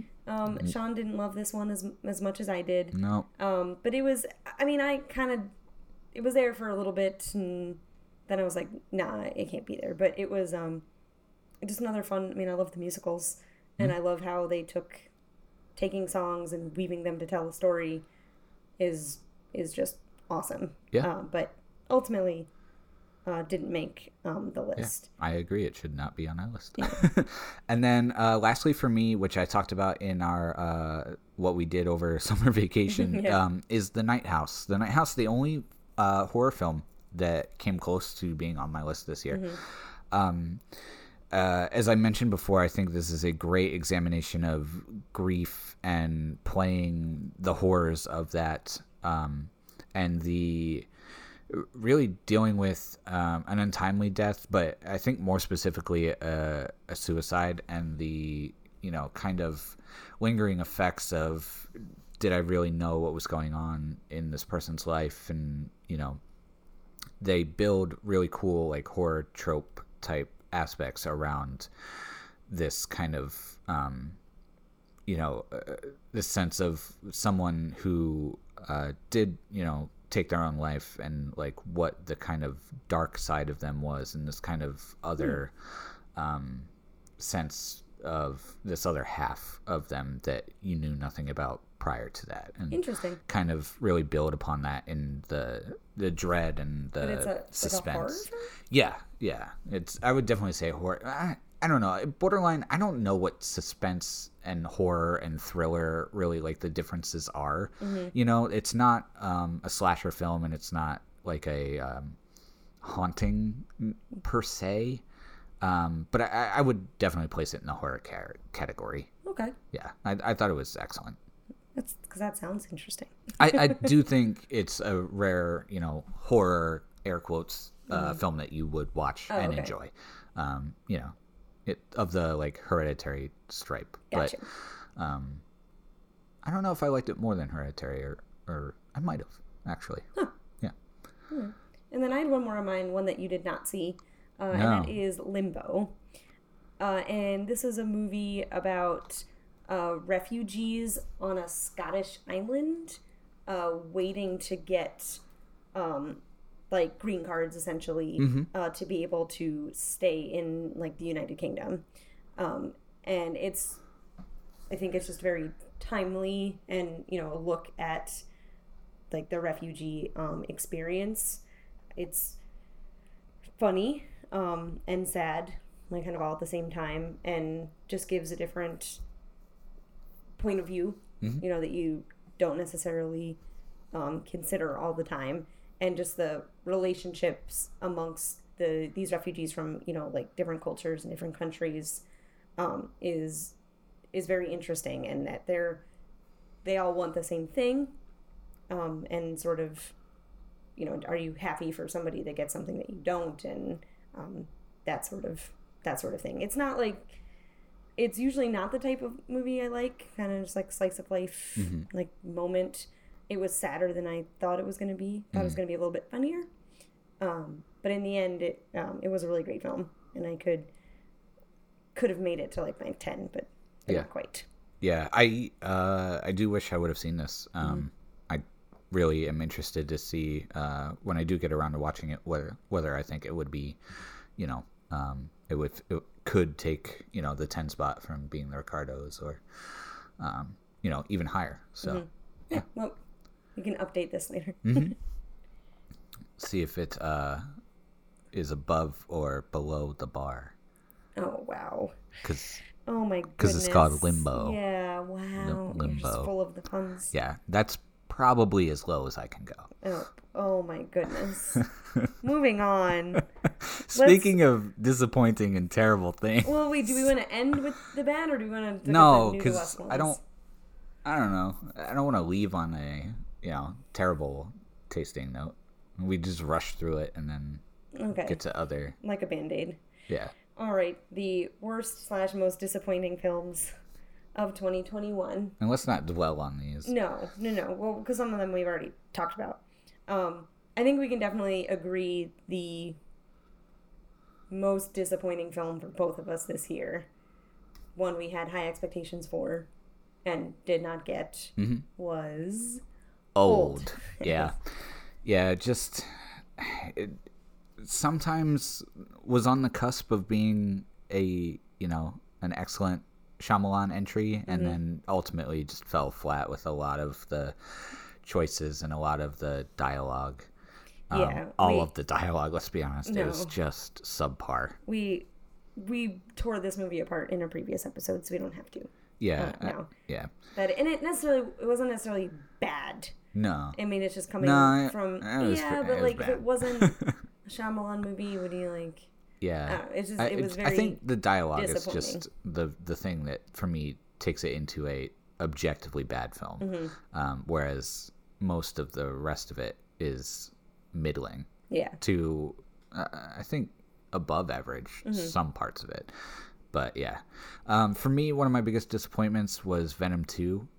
Venom 1, was not it's not the Dig by any stretch of your symbiote, but it was fun and weird and energetic and like so strange that it kind of like surprised me and was very interesting and something where I was like, okay, I still don't know what this was, but I had a real fun time with it. And Venom 2 was just like they hit all the wrong notes again. Like the stuff that was really good in Venom 1 was not what they played around with in Venom 2, and it was just kind of all over the place, and it was a bummer. No. Yeah. Sorry. You didn't make it. Yeah. And another movie that we had talked about on a previous episode. I mean, not that I had high expectations going in, but it was awful, terrible. I could have walked out on the movie, and that was Finding You. When I thought was going to be a fun little rom-com, taking place in Ireland, and it was just awful writing, terrible. I don't wish it on my worst enemy to watch it. I feel like it was a good first draft of somebody's better rom-com, but it was just that it got made as it was. There were a couple nuggets in there that some like funny things, but... could have been an interesting thing to tackle, like with her relationship with the elderly woman. Yeah. But ultimately it was just like woof. Yeah, you're right. It's like nobody read this over. Yeah. And you just like submitted your first draft. just find somebody to punch it up and give it some kind of point of view and personality, and it could have been decent. Yeah. Yeah.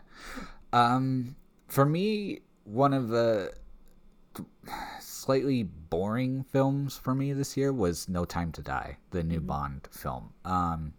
I don't know. It didn't reach, besides like 2 of the action scenes. I thought, it didn't really get my blood pumping in any kind of way. It was well done. I'm not saying it was like a bad movie. It just, it didn't do it for me specifically. I still kind of prefer the like Mission Impossible model of the like amazing action sequence. And there weren't enough gadgets. I agree with you on that. There was no like gadgets. There wasn't a whole lot of like cool spy This stuff. was more of a sort of just like a homage farewell to Daniel Craig. I feel like that it wasn't. Yeah. And in that sense, it does really well. But I still want like the Bondy stuff. Yeah, no, yeah, I would agree with you on that. Yeah. I mean, it wasn't on my like worst list, but you make good points. And then, oh boy, yeah, this movie, the trailer looked really interesting. It's not necessarily a time in history that I like care that much about or necessarily interested in, but that was the movie Spencer about Princess Diana, and like kind of just takes place around like the holidays.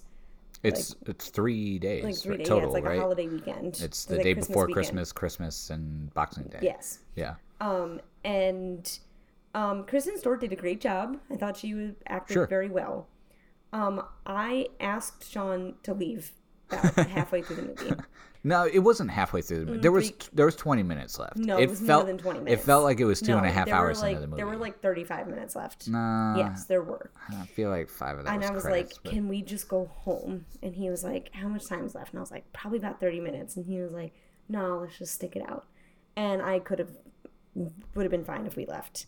It was just, it was just boring. It didn't go anywhere. I honestly think they made Princess Diana look like whiny and entitled. That was my, I think, biggest problem with it, was that they didn't do a great job of showing us any of the struggle that she was going through.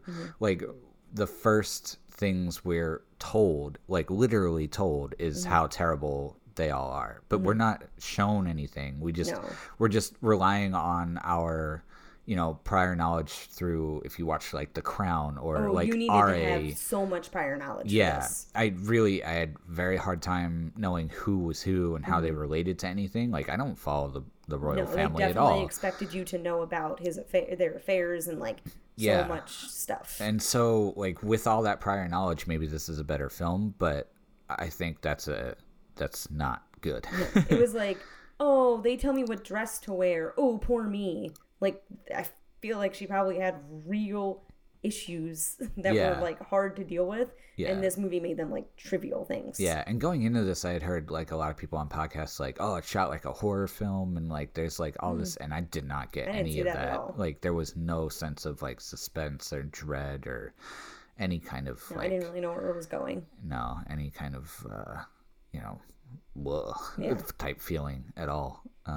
Yeah, just ultimately pretty boring. Absolutely. Yeah. Lastly, for me, A24 put out a trailer that I didn't really watch. You know, I just kind of saw the first 20 seconds and then saw the A24 logo, and it's like, yep, I'm in.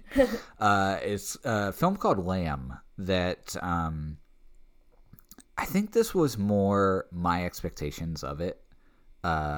And it not living up to those than it was the film being bad. I don't think it's a bad film at all. I just wanted a little bit more from it than what I kind of assumed was happening in the beginning and then turned out to happen. And then I really didn't care for the resolution of the film either. It felt very Deus Ex Machina to me in that just something kind of happens and then it's like, oh, like that wrapped up everything nicely. So ultimately, I think it was interesting and it was well made, but just for me, fell short of what I wanted out of it. So that's Lamb. That's lame. Yeah, it's not bad. It's just kind of. Oh my gosh. Just kind of meh. He's wow. Yeah. So full of them tonight. Yeah. Oh wow. Sorry, that was woolly bad. Oh my god. Turn off his microphone. Finally. Do you hate me? Oh my gosh. Moving on to the next list. I'm sorry. I'm milking it. Oh my gosh. You don't milk a sheep. A goat. Lamb. All right, I shanked that one. Oh I'm my back. gosh. Okay. Anyway. What are we talking about now? Yeah, we just had a couple of best films as the new to us that they Yes, didn't things that we saw this year didn't come out in this year. 2021. Yeah. But just had a couple of movies that we really enjoyed. Two of them for me. The first one is Band-Aid. 2 words. Yes, Band-Aid. About a couple that decides to, instead of fighting all the time, taking their fights and turning them into songs. Yes. Or basically fighting while they're singing. And what I thought was just going to be a like silly comedy actually then turned into be a pretty dramatic film Yes. with like real issues. So I was a little like bummed because I was looking for like a light-hearted movie that night. Yeah. And I was like, I don't want to think too hard. So part of me was like, I didn't want to be like serious. But then at the end I was like, that was actually like a good movie. And Yes. I thought it was going to be just this like silly thing and like Yeah. in the end it's all gonna be okay. And then like there's this little curveball thrown at you like, whoa, okay, this is like real. Yeah, they get into some stuff and they tackle some things, and it starred Zoe Lister-Jones, and who also wrote and directed it. Oh, that's right. You may know her as Fawn Moscato from The New Girl. She had a 5 or 6 episode arc where she dated Schmidt, and then the male lead is Adam Pally, who is from Happy Endings and so many other good Love things. him. He's up there with Jake Johnson as one of my favorite actors of the comedic bent. But I think honestly it's kind of funny to me because I would really kind of liken this movie to We Broke Up in the sense that it like honestly deals with a couple's like issues in very real ways that kind of have a slightly elevated weirdness to it, but felt very real and kind of down to earth. It felt for way me. more real than We Broke Up. I disagree. Those weren't like, anyway, we're not talking about that anymore. No, but I agree that this film is really, really good and kind of took me by surprise in that, like you said, like just went in for some yucks and then just got like, whoa, gut punched a couple times. And Adam Pally just absolutely brings it as far as performance, and Lister Jones as well. So yeah, great movie. Yeah. What's another one you had on your list, John? One that I had on my list, and I think that you had on yours as well, and this is one that we've talked about on the podcast before, is Extreme Job.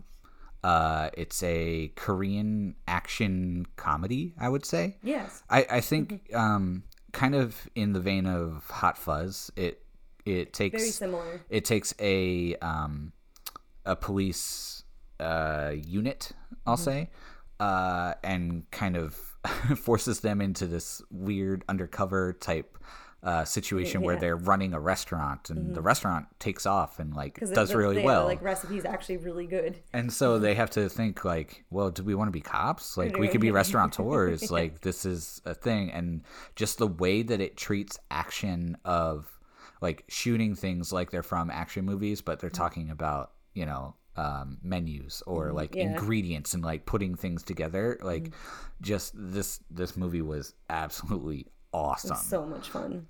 If you want to hear more of what we thought about it, go back to episode 12 from earlier on this year. Yeah, we talked about it. And we talked about it a lot because it really is like, it's one of those movies I might revisit, and I don't often revisit films that are subtitled. Yes, I would watch this again. Like, hardly ever, but there is so much going on here, and there's so much great physicality that like really the language barrier does not hold it back. Absolutely. At all. Yeah.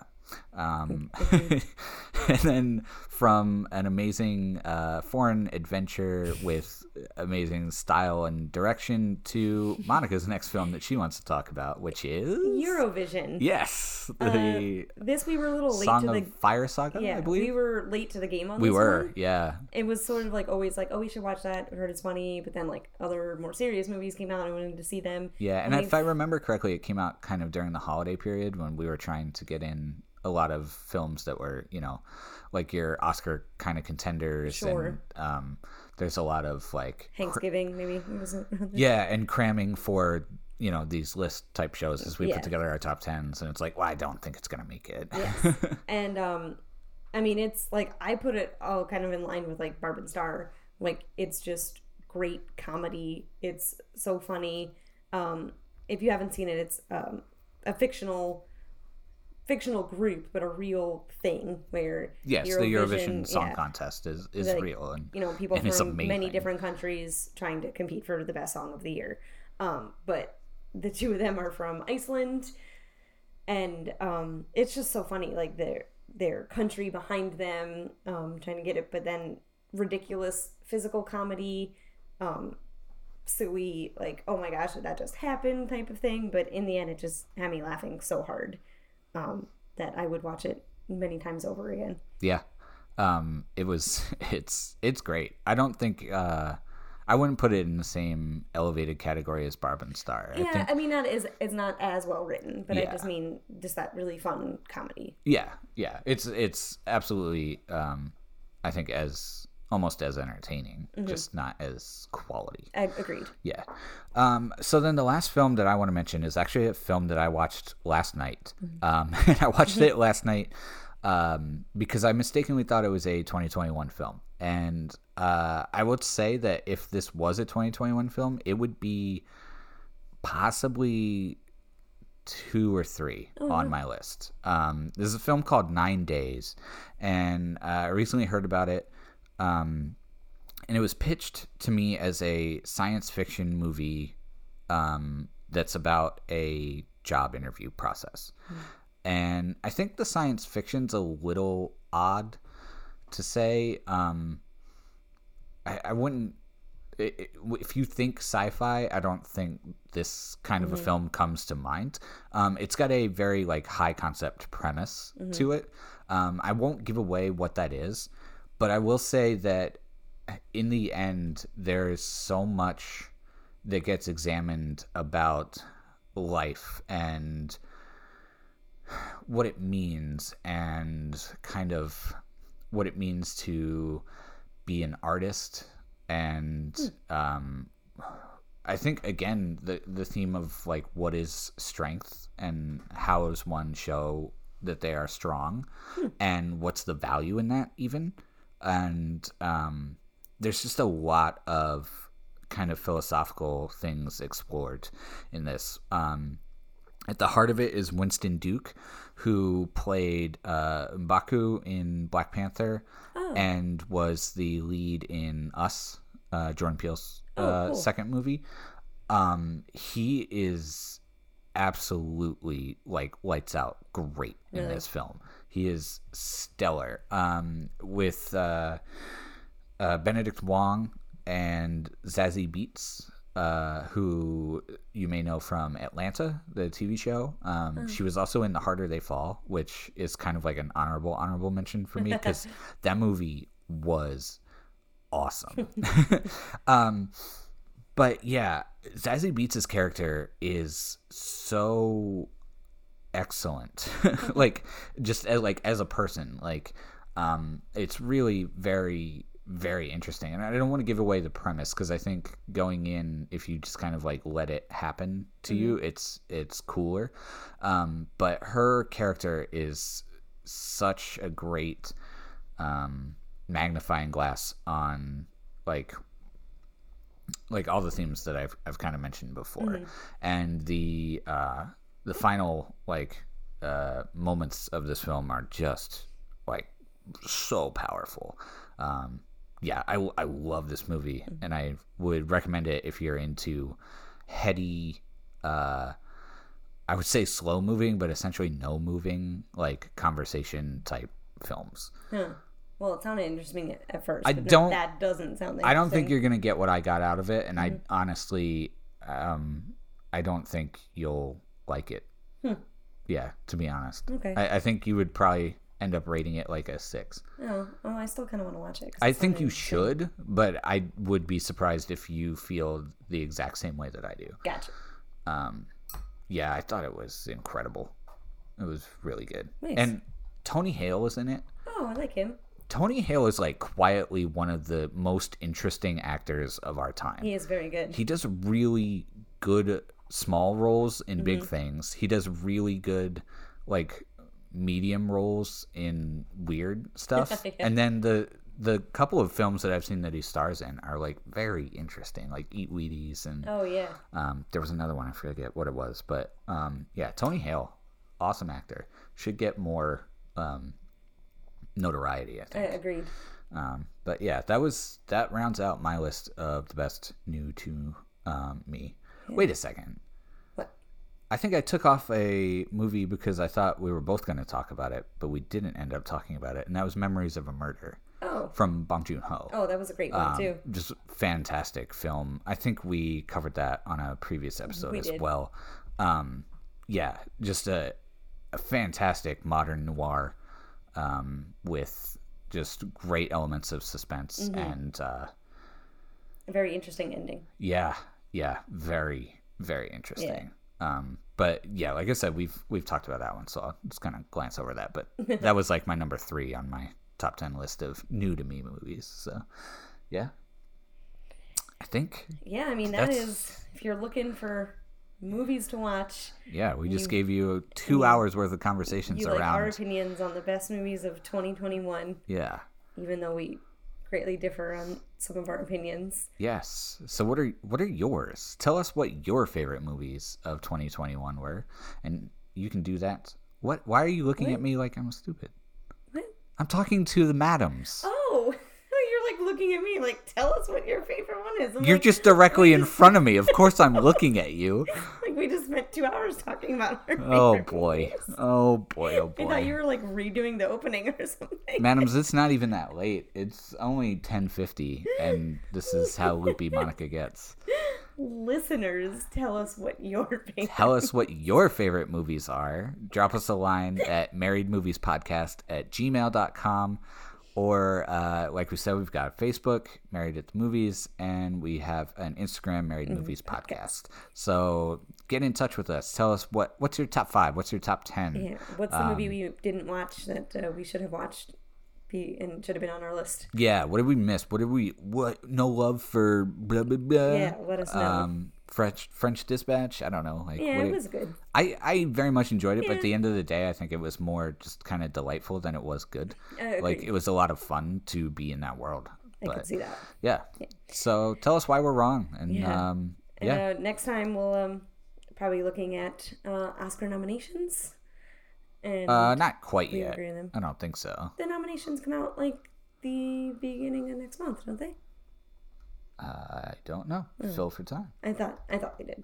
Anyway, or maybe we'll have a special Spider-Man episode coming up. Yeah. I feel like we're gonna need a Spider-Man episode. I feel like I haven't discussed this with you yet, but I feel like we should invite Matt Stewart back in on the show to discuss The Matrix, since you have not seen it and seem against I don't know. seeing I'll watch it it in eventually. general. Maybe, don't know. I got feelings. Okay. I got feelings, All right. madams. Yeah.